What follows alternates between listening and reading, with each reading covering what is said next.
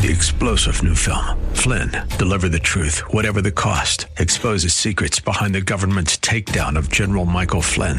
Flynn knew what the intel world had been up to. He ordered the first audit of the use of contractors. This set off alarm bells. He told the truth. He was the most dangerous person for Donald Trump to hire. They had to get rid of Flynn.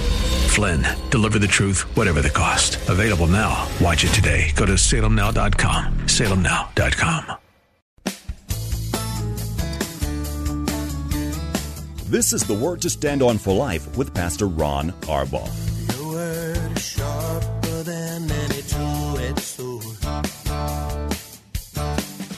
and it cuts deep into my heart. The Word to Stand On for Life is a radio ministry of Calvary Chapel in San Antonio. A live call-in show here to help you answer your questions about the Bible and how to apply the Word to your daily life. For more information on Calvary Chapel, visit our website, calvarysa.com. Get your Bible questions ready and call in now to 210-340-9585. It's The Word to Stand On for Life with Pastor Ron Arbaugh.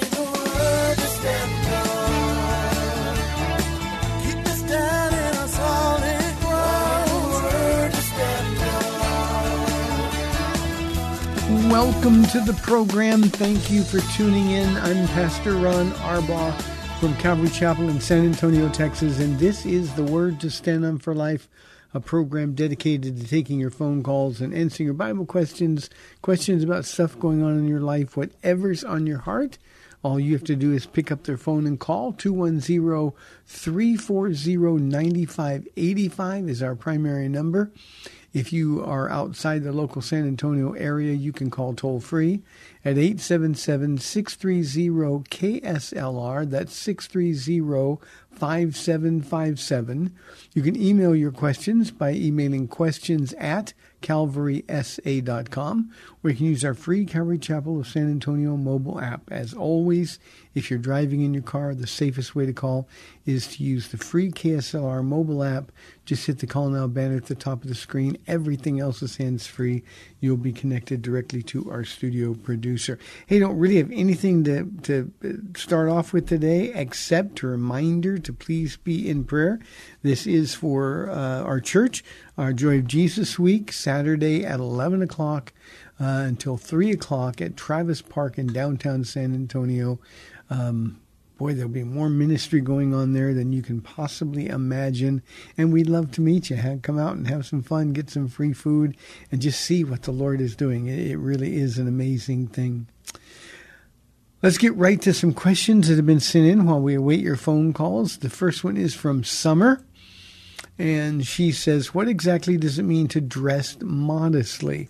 Summer, it changes depending on where you are and the type of year. For example, how you would dress in church is different than you would dress at the beach. There are people dressed very modestly at the beach in two-piece bathing suits. At the same time, if you wore that two-piece bathing suit to your church service, unless you were in Hawaii, by the way. In Hawaii, that's exactly how they go to church. Then that would be immodest. So what we want to do is we want to think about honoring the Lord. We want to think about, are we trying to attract attention to ourselves? Are we displaying our bodies in a way that is unseemly? And certainly that would be tied into the motive behind your heart. But I wouldn't worry too much about it, Summer, unless the Holy Spirit is convicting your heart about something. Just dress. Dresses don't have to be below the knees. There's not a sin to wear a medium to low top. Just why are you dressing? For whom are you dressing? We need to remember who we are ministering to. Now, having said all of that, there's a lot of people that have very strong legalistic opinions about this. We just don't. I've never in 27 plus years had to talk to anybody about their dress here at Calvary Chapel of San Antonio. So the idea is dressing modestly in a way that honors the Lord. And here's the way I would think about it, Summer. I would dress the way I would dress if Jesus were picking you up and driving you to church or wherever it is you're going. And if you're comfortable wearing what you're wearing, and you'd be comfortable wearing that with Jesus, then no problem at all. Just don't let other people sort of dictate what you should and shouldn't wear. The only standard for clothing is modesty, and I love that God makes things so simple. Summer, we have, in our past here, we've had a couple of ladies who got upset because there were some other ladies on the worship team whose dresses didn't go below the knees. And they thought, well, in church, that's inappropriate. I just told them, if this is going to cause you to stumble. And one of them said, well, that dress could make my husband stumble. I said, well, tell your husband to get a grip on his on himself. Self-control is a fruit of the Spirit. But don't let anybody force you into being legalistic. Thank you, Summer. Here's an interesting question. This one is from Shane. He said, Pastor Ron, did 1948 commence the final generation on earth? Shane, so many people think that because that's, of course, when Israel was regathered back into their homeland miraculously after 1900 years away, something that no other nation or no other people group have ever had happen to them. And so they're thinking, okay, what's a generation? And I've heard all kinds of arguments. A generation's 40 years, a generation's 100 years. And because of that, since 1948, people have been trying to count down the time until the rapture of the church and or the Great Tribulation. It's in Matthew 24:25. It's in Mark chapter 13 and Luke chapter 21 in the Olivet Discourse. And it is the misunderstanding of what Jesus was saying that has precipitated the controversies. Jesus said to his disciples, speaking of the end times, he said, surely this generation will not pass away until all of these things have happened.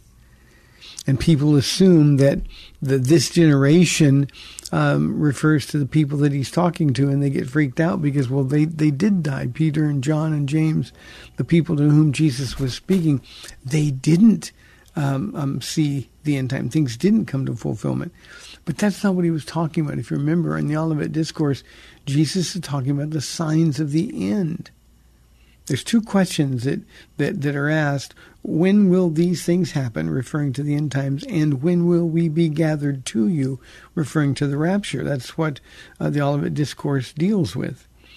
The problem is he's saying, Jesus says, these signs will appear. And he talks about blood moons and miracles in the sky and great earthquakes and the things that we're all familiar with the signs during the Great Tribulation. And then he says, but I tell you the truth.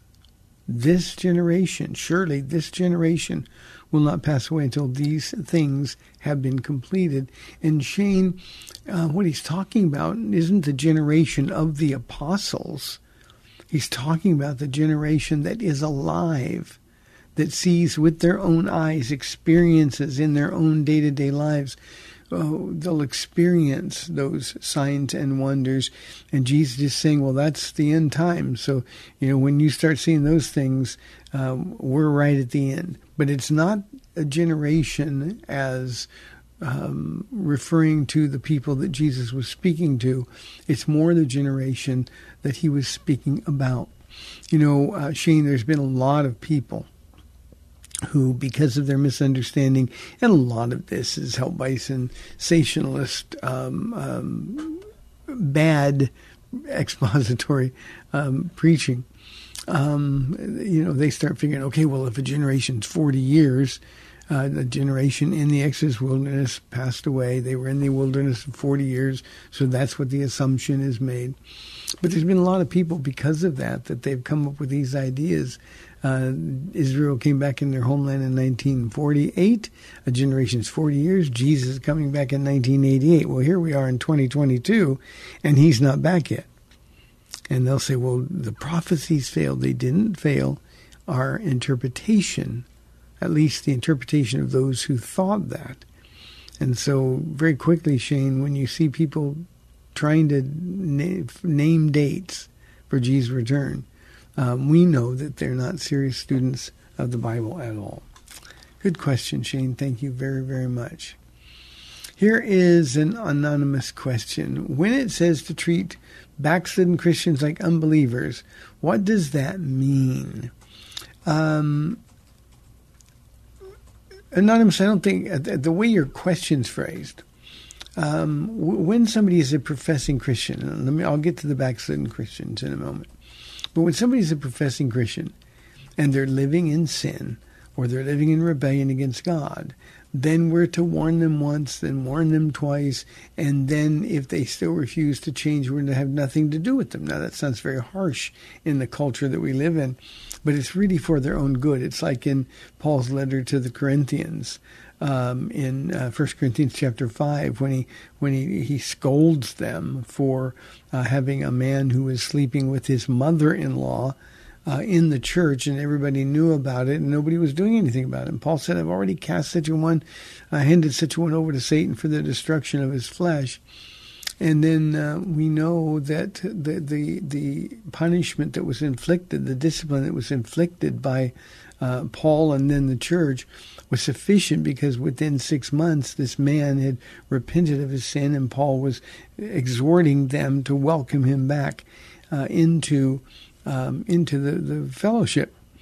We have to understand, when God tells us to do something, it's because he knows what's best. So when they act like unbelievers, my policy has always been to treat them like unbelievers. Here's what it means. It means that I tell them what the gospel is. When there's a Christian living in backsliding condition, and I hate that term, it's just like a very polite word for sin, I share Jesus with them. I'll look, hey, God loves you. He died for your sins. And typically, especially with professing Christians, they'll kind of object to that. Well, I'm a Christian. Well, how can you say you're a Christian and you're living like this? You can go to 1 Corinthians 6 and Galatians chapter 5 and tell them that people who live like you're living, you can just put it right before them, will not inherit the kingdom of God. And then at the very least, they'll be probably upset with you for judging them. At least that's their perspective. But the Holy Spirit will be there, and he will keep knocking on the door of their heart. So that's what we've got to understand. So really what it means is to treat them like unbelievers, in the sense that we share with them the good news. The only time that we're to separate completely from them, anonymous, is when they insist that they're a believer. At some point, we've got to remove them from the church, so they don't have the covering of the church. They don't have the appearance of a relationship with Jesus Christ. They don't find comfort from the body of Christ because they're in rebellion against the leader of our church. So that's what it means. It doesn't mean treat them badly. It doesn't mean to call them names. It just means treat them like an unbeliever. Share the good news of Jesus Christ with them. And again, when those people who continue to rebel against God and claim to be a Christian, and what I try to do, anonymous, is when somebody's living like an unbeliever, I try to confront them with that. I want them to understand that if you're living like this, what makes you think you're a Christian? And they get angry. But that's okay. We got to be able to take that. But I really want them to ask the question themselves, well, what does make me think I'm a Christian? The Apostle Paul said that we're to examine our heart daily to see whether or not we're in the faith.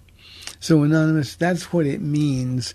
Let me also say this. That kind of church discipline is the single most difficult thing to do in our church culture. And I don't know if it's true in other parts of the world, but it's certainly true here in the West. Because we think that's so harsh, so unloving.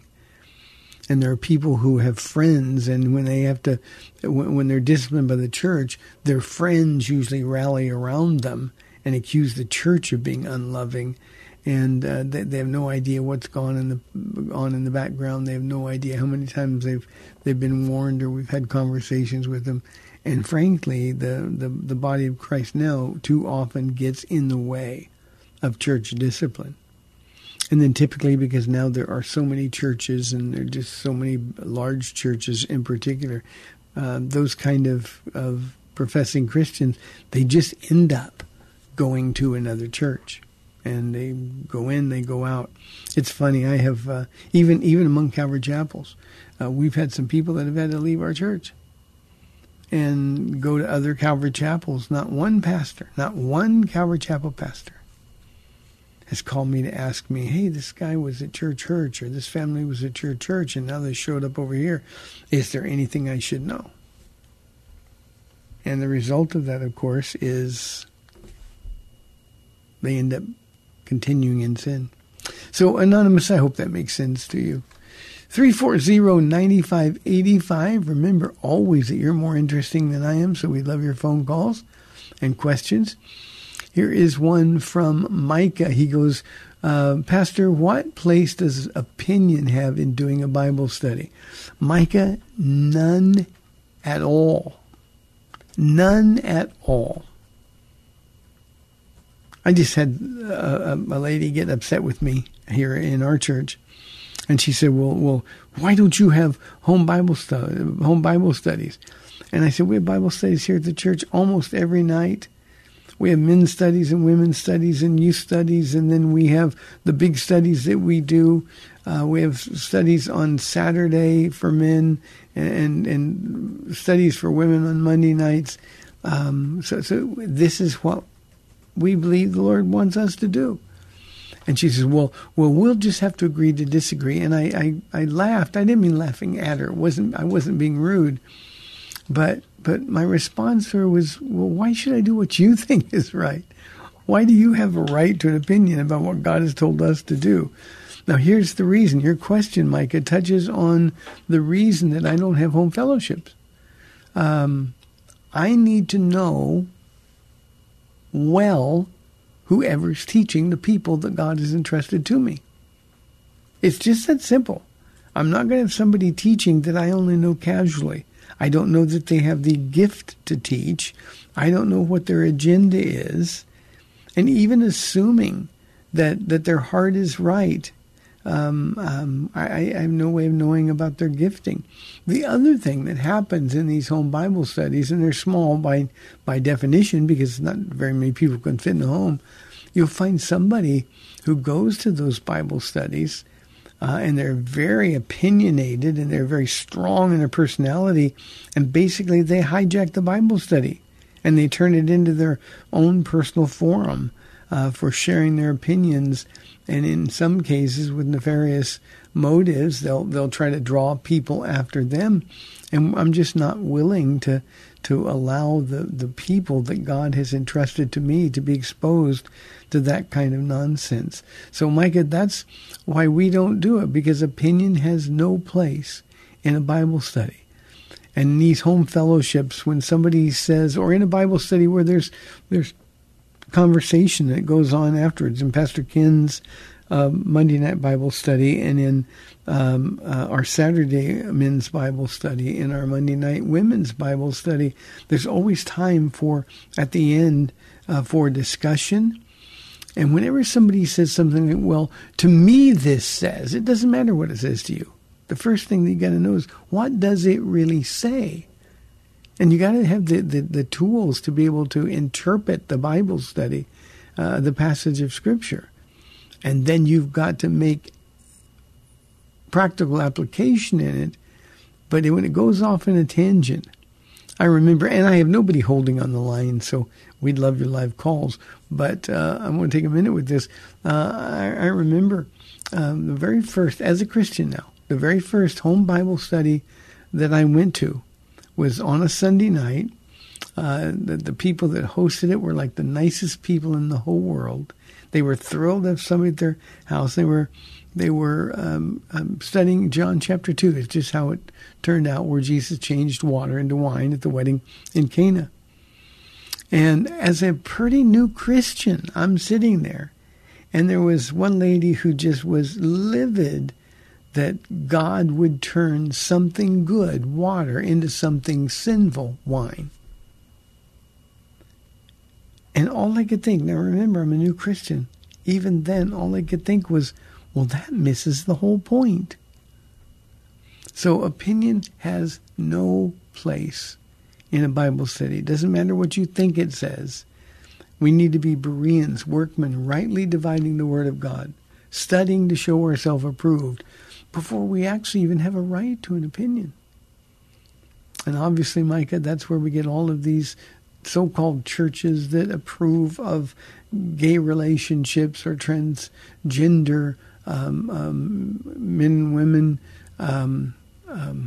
We're a loving church, or this is a loving group, and we don't judge people.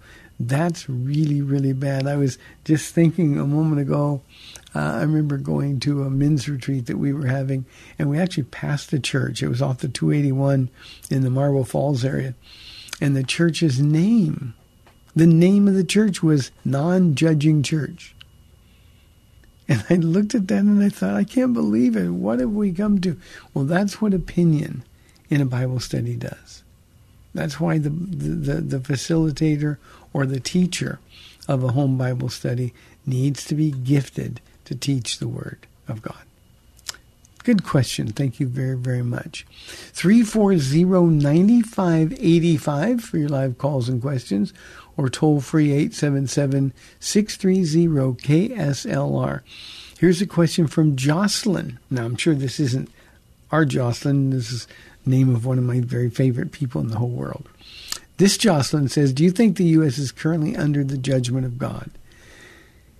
Sort of. No, I'm not copping out here, Jocelyn, so let me explain why I said it that way. We're not in the Great Tribulation, but I believe that God has removed his hand of blessing from the United States of America. I think it ought to be pretty clear to everybody. That means Christians who are still here, real Christians, faithful Christians, are still suffering the consequences of that. But remember, when the judgment of God is poured out, we're going to be out of here. God will not judge us. Now, he will leave us here as we approach the Great Tribulation. But when we get to that place, that's why the church is raptured out. Now, here's why I think the United States has been, that God has removed his blessing. It's almost like the glory departing from the temple or from the tabernacle, Ichabod, the glory has departed. And God has a track record of putting his own people, Israel, under judgment, using foreign nations, really evil people, to judge them. Well, I think the United States, we began in a near miraculous fashion. We actually began, it was a movement born in rebellion against England. There's a lot of interesting stuff you can read about whether or not the revolution was being disobedient to God. It doesn't matter. We weren't a Christian nation. But God raised us up, I think, for a very specific reason. And he raised us up to be the most powerful and the richest nation on the face of the earth. And he did it in a nanosecond, relatively speaking. You know, other nations became strong after hundreds, even thousands of years. But the United States, I mean, we were the most powerful nation in the world in a relatively short period of time. We're still less than 300 years old, and 250 about, and we ascended rapidly to being the most powerful nation, the richest nation on earth. Why? Because we were being blessed by God. Now, it's not that we deserved the blessing, but God was raising us to be Israel's protector. When they came back into their homeland in 1948, he had to have a nation, a powerful nation on this planet that would protect him. That was the United States. I will bless those who bless you and curse those who curse you. And the United States, for a large part of our history, was there to bless Israel, and we've done that. But now we don't even do that. Now we've turned our back on Israel, and that just started the process. But then when our country has just sort of thumbed our nose in the face of God, God's not real, even professing Christian churches and Christian groups. We've embraced sin. We call good evil and evil good. And when we're living lives like that, when we want nothing to do with God, God just quietly leaves us alone with ourselves. And Jocelyn, it's never, ever good when we're left alone to ourselves. That's why being obedient to the Lord is so much. If there's going to be a revival in this country, and I pray to God that there is, not hopeful, but it's the desire of my heart. It's going to be a turning away from sin and a turning to Jesus that's going to spark that revival. Now, again, there's no evidence that it's going to happen, but we can all hope. We can pray. But I do believe that God has removed his hand of blessing from us. And that's why we see things. We got the leaders in government that we have. That's why we can't have civil conversations anymore about these issues. It's just one side shouting at the other side with nobody having ears to hear. There are no statesmen who are left around. God is simply saying, this is what happens when you abandon me. So, Jocelyn, I think we are not blessable, but we're also not under the judgment of God yet. Hey, we've got 30 minutes left in the program. We would love your calls, 340-9585. This is the Word to Stand On for Life. I'll be back in 2 minutes.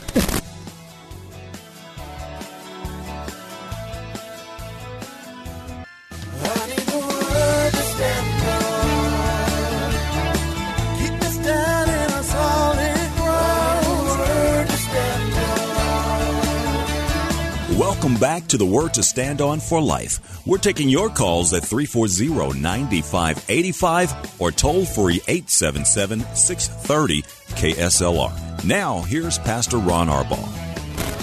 Welcome back to the program. I'm Pastor Ron Arbaugh from Calvary Chapel in San Antonio, Texas. I'm laughing at myself because I was thinking we have 30 minutes left, and I also wanted to say we'll be back in 2 minutes, and somehow came back, I'll be back in 30 minutes. So, oh well, if you can't laugh at yourself. Here's a question from Frank, and it's a good one. How do you reconcile Adam and Eve compared to scientific evidence that humans were much lower life forms like cavemen and Neanderthals? Frank, the reason I said this is a good question is because this is one of those foundational things that as Christians, we simply have to make a choice about who do we believe. Do we believe the Word of God, or do we believe science that begins, now this is important, Frank, science begins with the assumption that there is no God. You think they have an agenda? It's interesting, when I grew up, Neanderthals and Lucy and Piltdown Man and the others, they were thought to be hundreds of thousands, maybe 1 million years old. Now you look back and it's millions and millions of years old, and some people even billions of years old. It's just, the farther we get away from God, the more time elapses from the time that they supposedly appeared on the earth. Here's what you got to do. You've got to decide whether you believe the first 4 words of the Bible, in the beginning God, or not. Now, the evidence is overwhelming, Frank. Let me just point to the first witness. The first witness, of course, is Jesus. Jesus said that Adam and Eve were the first 2 humans ever made by God. In fact, the only 2 humans made directly by the finger of God. Now, do you believe Jesus? And people say, well, but the evidence. Well, here's a big, big, big problem. If you don't believe that Adam and Eve were the first 2 humans, and they certainly weren't knuckle draggers, if you don't believe that they were the first 2 humans, then Jesus has actually lied to you. And if Jesus lied to you, Frank, then we don't have a Savior. That's why we've got to make the decision that the first 11 chapters of Genesis are to be taken literally. And if, in fact, Adam and Eve weren't the first 2 humans, if that's true, then we are all lost in our sin, and this whole Jesus thing is a complete myth. You cannot believe in evolution and accept Jesus as your Lord and Savior, because a lying Jesus can't save anybody.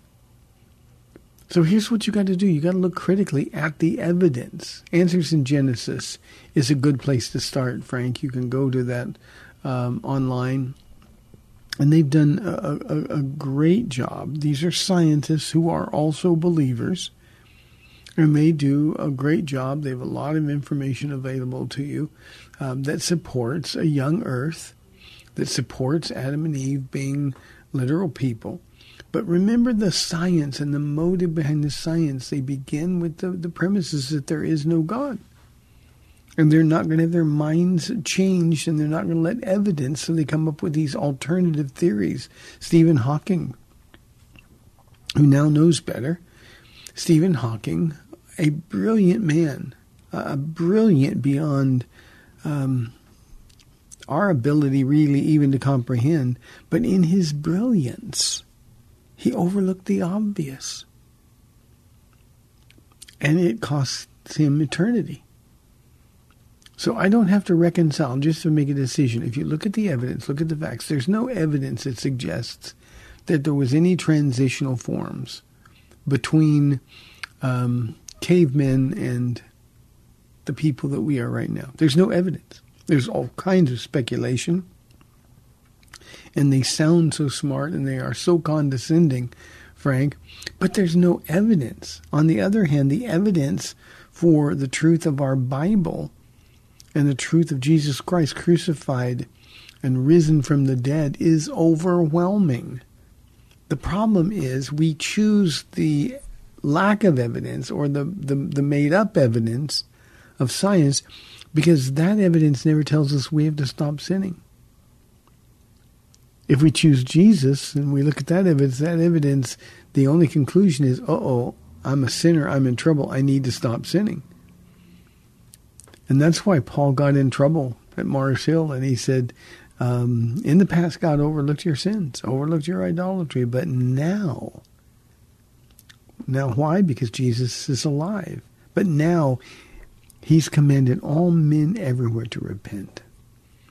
And that word repent, the idea of having to confess that I'm a sinner, well, that just turns people into monsters. And they stop listening. So I don't. All I had to do, and this is my own personal journey, Frank, as a new Christian and a very curious man. And by the way, I didn't have any church background at all, none at all, when I got saved. I'd never opened a Bible, but I asked a lot of questions. And the first thing I had to do is, well, the Bible seems to be what everybody's depending on who believes in Jesus. So how do I know I can depend on the Bible? And when you make that commitment, I'm going to find out what's true. God will show you what's true. Jesus said, if you seek me, I will be found by you. And Frank, that's what we've got to do. Good question. Thank you very, very much. Let's go to Phyllis on line 1 from San Antonio. Phyllis, thanks for calling. You're on the air. Hi, Pastor Ron. I was watching a documentary in regards to Ethiopia, and it indicated that Ethiopia or the Garden of Eden was somewhere around Ethiopia. Can you explain? The only thing I found in the Bible about Ethiopia is about the eunuch, I think, where I forgot which one got into the chariot with him. Acts chapter 8. I don't know but I don't know about the Garden of Eden being close to Ethiopia or anything of that nature. Can you help? Yeah, I can try, Phyllis. It's impossible geographically to know where the Garden of Eden was. We need to remember that there was a flood that changed the topography of the entire world. So everything that was there. Now we've got the coordinates, the rivers that it sits by, and I mean, if we could now trace those rivers, we could come up with a pretty educated guess. But here's the problem: all of those rivers that we now know the names of, all of those rivers changed. Everything changed when the world was flooded. So it is super, super, super unlikely that the Garden of Eden was located anywhere near Ethiopia. There's a lot of interesting stuff about Ethiopia. Ethiopia, even now, I actually watched a 60 Minutes program on it several years ago. Ethiopia is said to be guarding with significant force the location of the Ark of the Covenant, that the Ark of the Covenant was carried away to Ethiopia, and they have been now for generations, they have been the bearers of, or the protectors of, the Ark of the Covenant. Now, if Harrison Ford can't find it, we know that the Ethiopians didn't find it. But there's all of that. Now, here's what's really true about Ethiopia, and here's the only thing historically, Phyllis, that we can count on at all, is Ethiopia remains to this very day the longest continuous running Christian church in the world.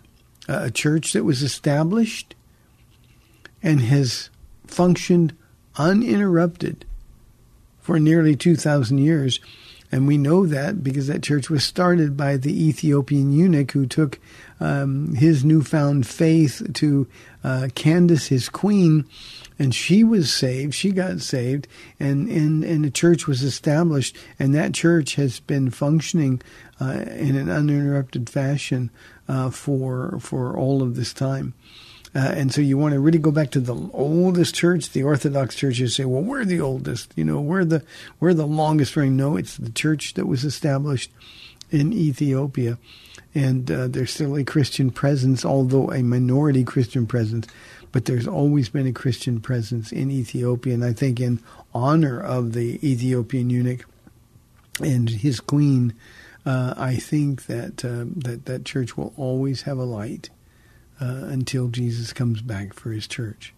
So that's all we know, but no way at all to know where the Garden of Eden was. And one other thing, there's a lot of speculation also about where the Noah's Ark came to rest. And, there have been all kinds of pictures taken in speculation that it's in Mount Ararat in modern-day Turkey. And they've got this photo evidence. But remember, modern-day Turkey, we don't know where that was. Again, the topography of the whole earth was changed during the flood. So I wouldn't spend any time, Phyllis, at all trying to figure out where the Garden of Eden was. We'll find out the answers to all those questions when we're with Jesus. Great question. Thank you very, very much. Here is a question from Kimberly. What do you have for someone, what advice do you have for someone struggling with pride? Kimberly, deal with it now. That's my advice. Humble yourselves before God humbles you. It's so much easier. There's so much less pain.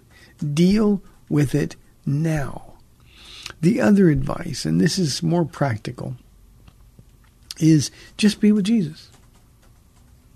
I was listening to the radio show. I don't sleep sometimes at night very well, and my mind starts running. So I have an earplug, and I got the radio set to our Christian radio station.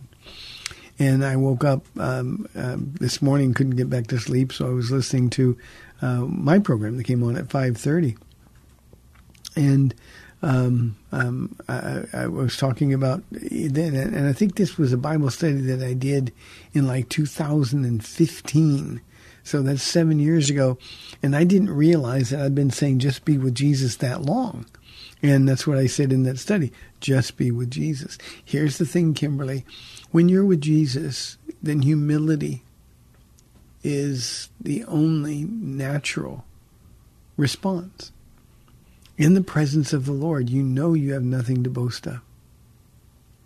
You know there's nothing good in you, that everything that comes from you that is good comes from God by the power of the Holy Spirit.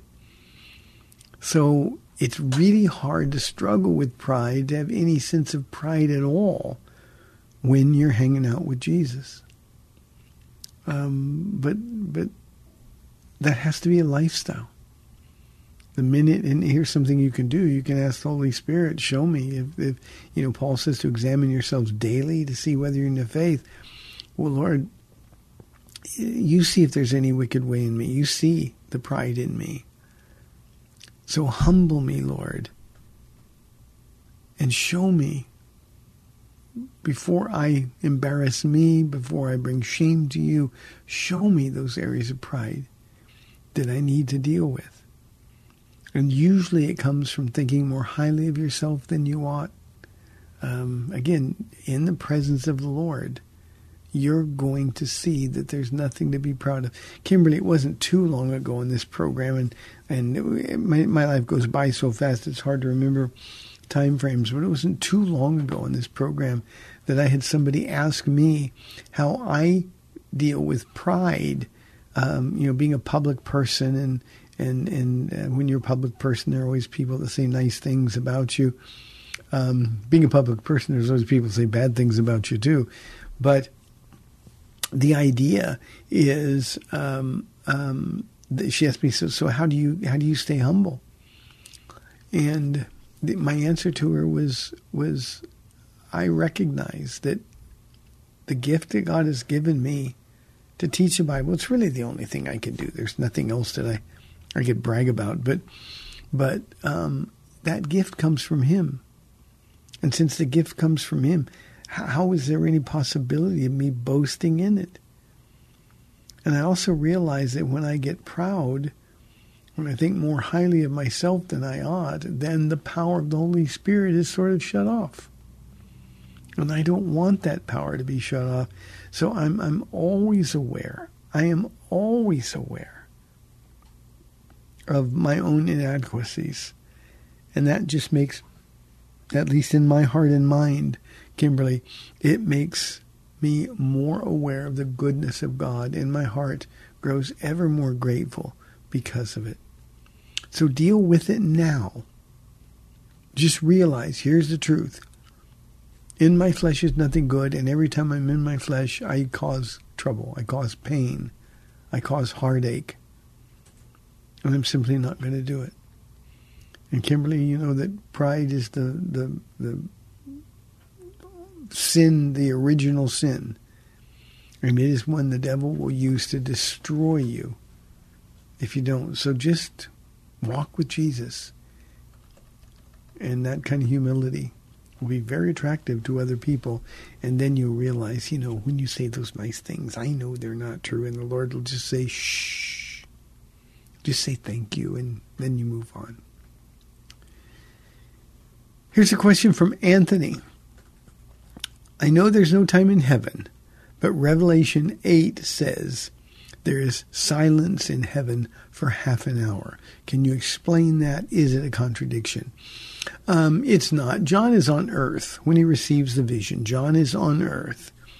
And that vision that John had will reference, okay, this is how long it was silent in heaven as it is viewed from earth. So a half an hour, Peter says a day is like 1,000 years, and 1,000 years like a day. So half an hour is just kind of a minute. But the silence in Revelation chapter 8, Anthony, is designed by the Lord to demonstrate to those of us on earth the gravity of the situation, the horror of judgment to God. Isaiah 28 says that judgment is a strange work to God. And unfortunately, here on earth, judgment is not a strange work. We judge people all the time. And God hates judgment, and the idea is that when people are being judged, when they're losing their lives for eternity, it breaks the heart of God, and it must also break our hearts as well. Anthony, speaking about judgment, and we had an afterglow this past Friday night here at the church, and a lot of the words that were given were words warning us about being judgmental of people. And at one point, I felt like the Spirit was prompting me to ask everybody who deals with a judgmental heart or judgmental spirit to stand up so I could pray for them. And I thought there'd be half dozen people who would be honest enough to stand. Well, almost the whole church stood.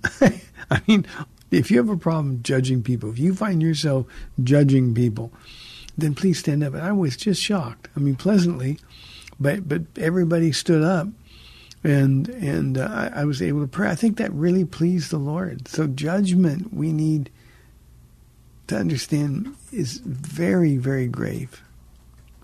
God hates to do it. We should hate to do it.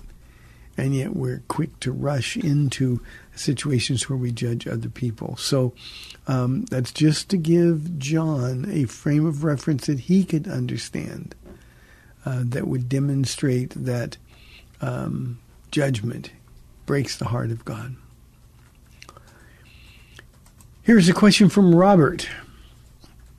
He says, what do you mean when you say we have to remember the Jewishness of Jesus' ministry, and why was he sent only to Israel and not to Gentiles?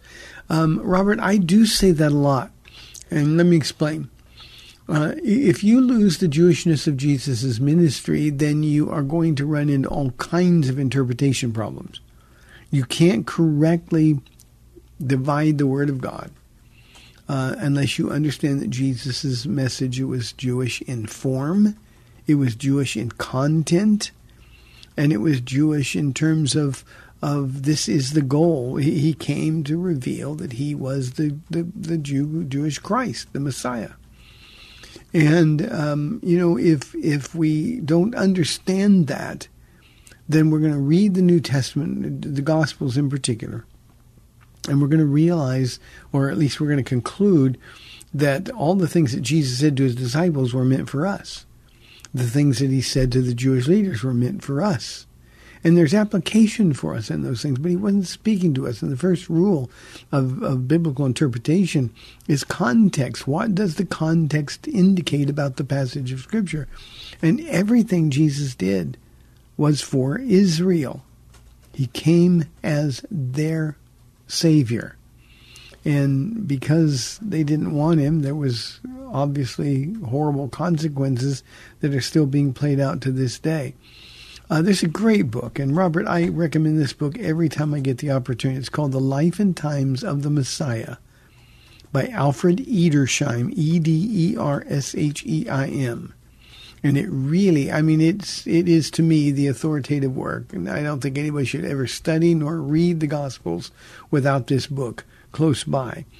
And it just explains the Jewishness of his ministry. It helps us understand, for instance, the Syrophoenician woman, when she wanted to see Jesus, or later the Greeks that came to see Jesus, and Jesus rejected them, at least initially. Why would he do that? Well, it's because he came to the lost sheep of Israel. That was his mission. And he knew, Jesus did, of course, that the church would go get Gentiles. Jesus made several statements that he had sheep that were not of this fold. In other words, I've come to Israel, but don't worry, God has sheep that are coming from other places. And the whole point of that was to demonstrate that Gentiles were always a part of God's plan. But there was a mystery that had to be revealed, the mystery of Jew and Gentile. Remember, Jews hated Gentiles, Gentiles hated Jews. They had nothing whatsoever in common. Neither could imagine that there would be the other in heaven in any capacity. And God says, no, there's a mystery that will be revealed later. Jew and Gentile. Paul reveals that mystery to in his letter to the Ephesians. Becoming one body in Christ. Not two bodies, not Christians and Jews, Messianic Jews, but one body.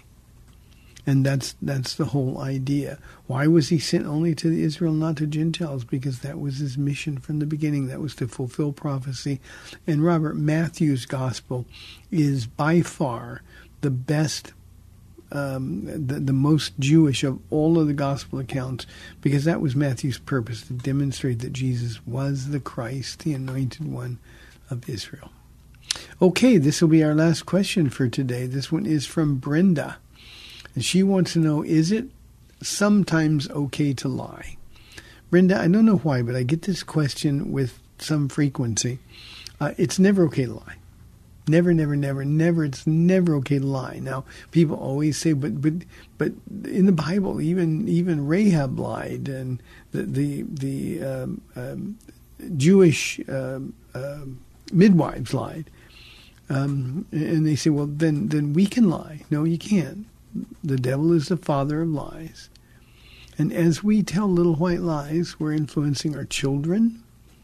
We're compromising our witness. And the one thing that we can look at, everybody that lies in the Bible does so either because they are unbelievers or because their faith as believers failed. So it's never okay to lie.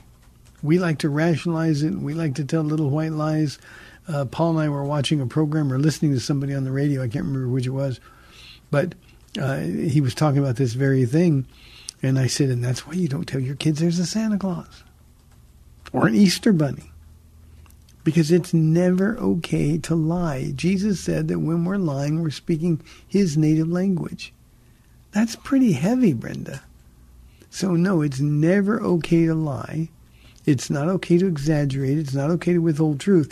Now, you don't have to say things. You don't have to share everything. It's not like we're compelled to just unload our burdens on people when they come. But ask a direct question. We Christians have to be counted on to tell the truth. In love, but to tell the truth. It's never, ever okay to lie. Brenda, thank you for the question. Hey, we're just about out of time for our program today. I want to thank you for tuning in. I want to remind you, please be praying for Joy of Jesus, Saturday, October the 22nd at Travis Park in downtown San Antonio from 11 o'clock in the morning until 3 o'clock in the afternoon. We would love to see you. May the Lord bless you and keep you. I'm Pastor Ron Arbaugh from Calvary Chapel in San Antonio, Texas. Lord willing, I'll be back tomorrow at 4 o'clock on AM 630 The Word. See you then.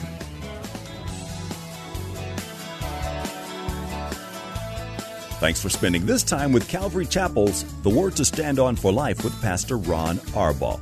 The Word to Stand On for Life is on every weekday afternoon at 4, and Pastor Ron invites you to find out more about Calvary Chapel at calvarysa.com. The Word to Stand On for Life was sponsored by Calvary Chapel of San Antonio.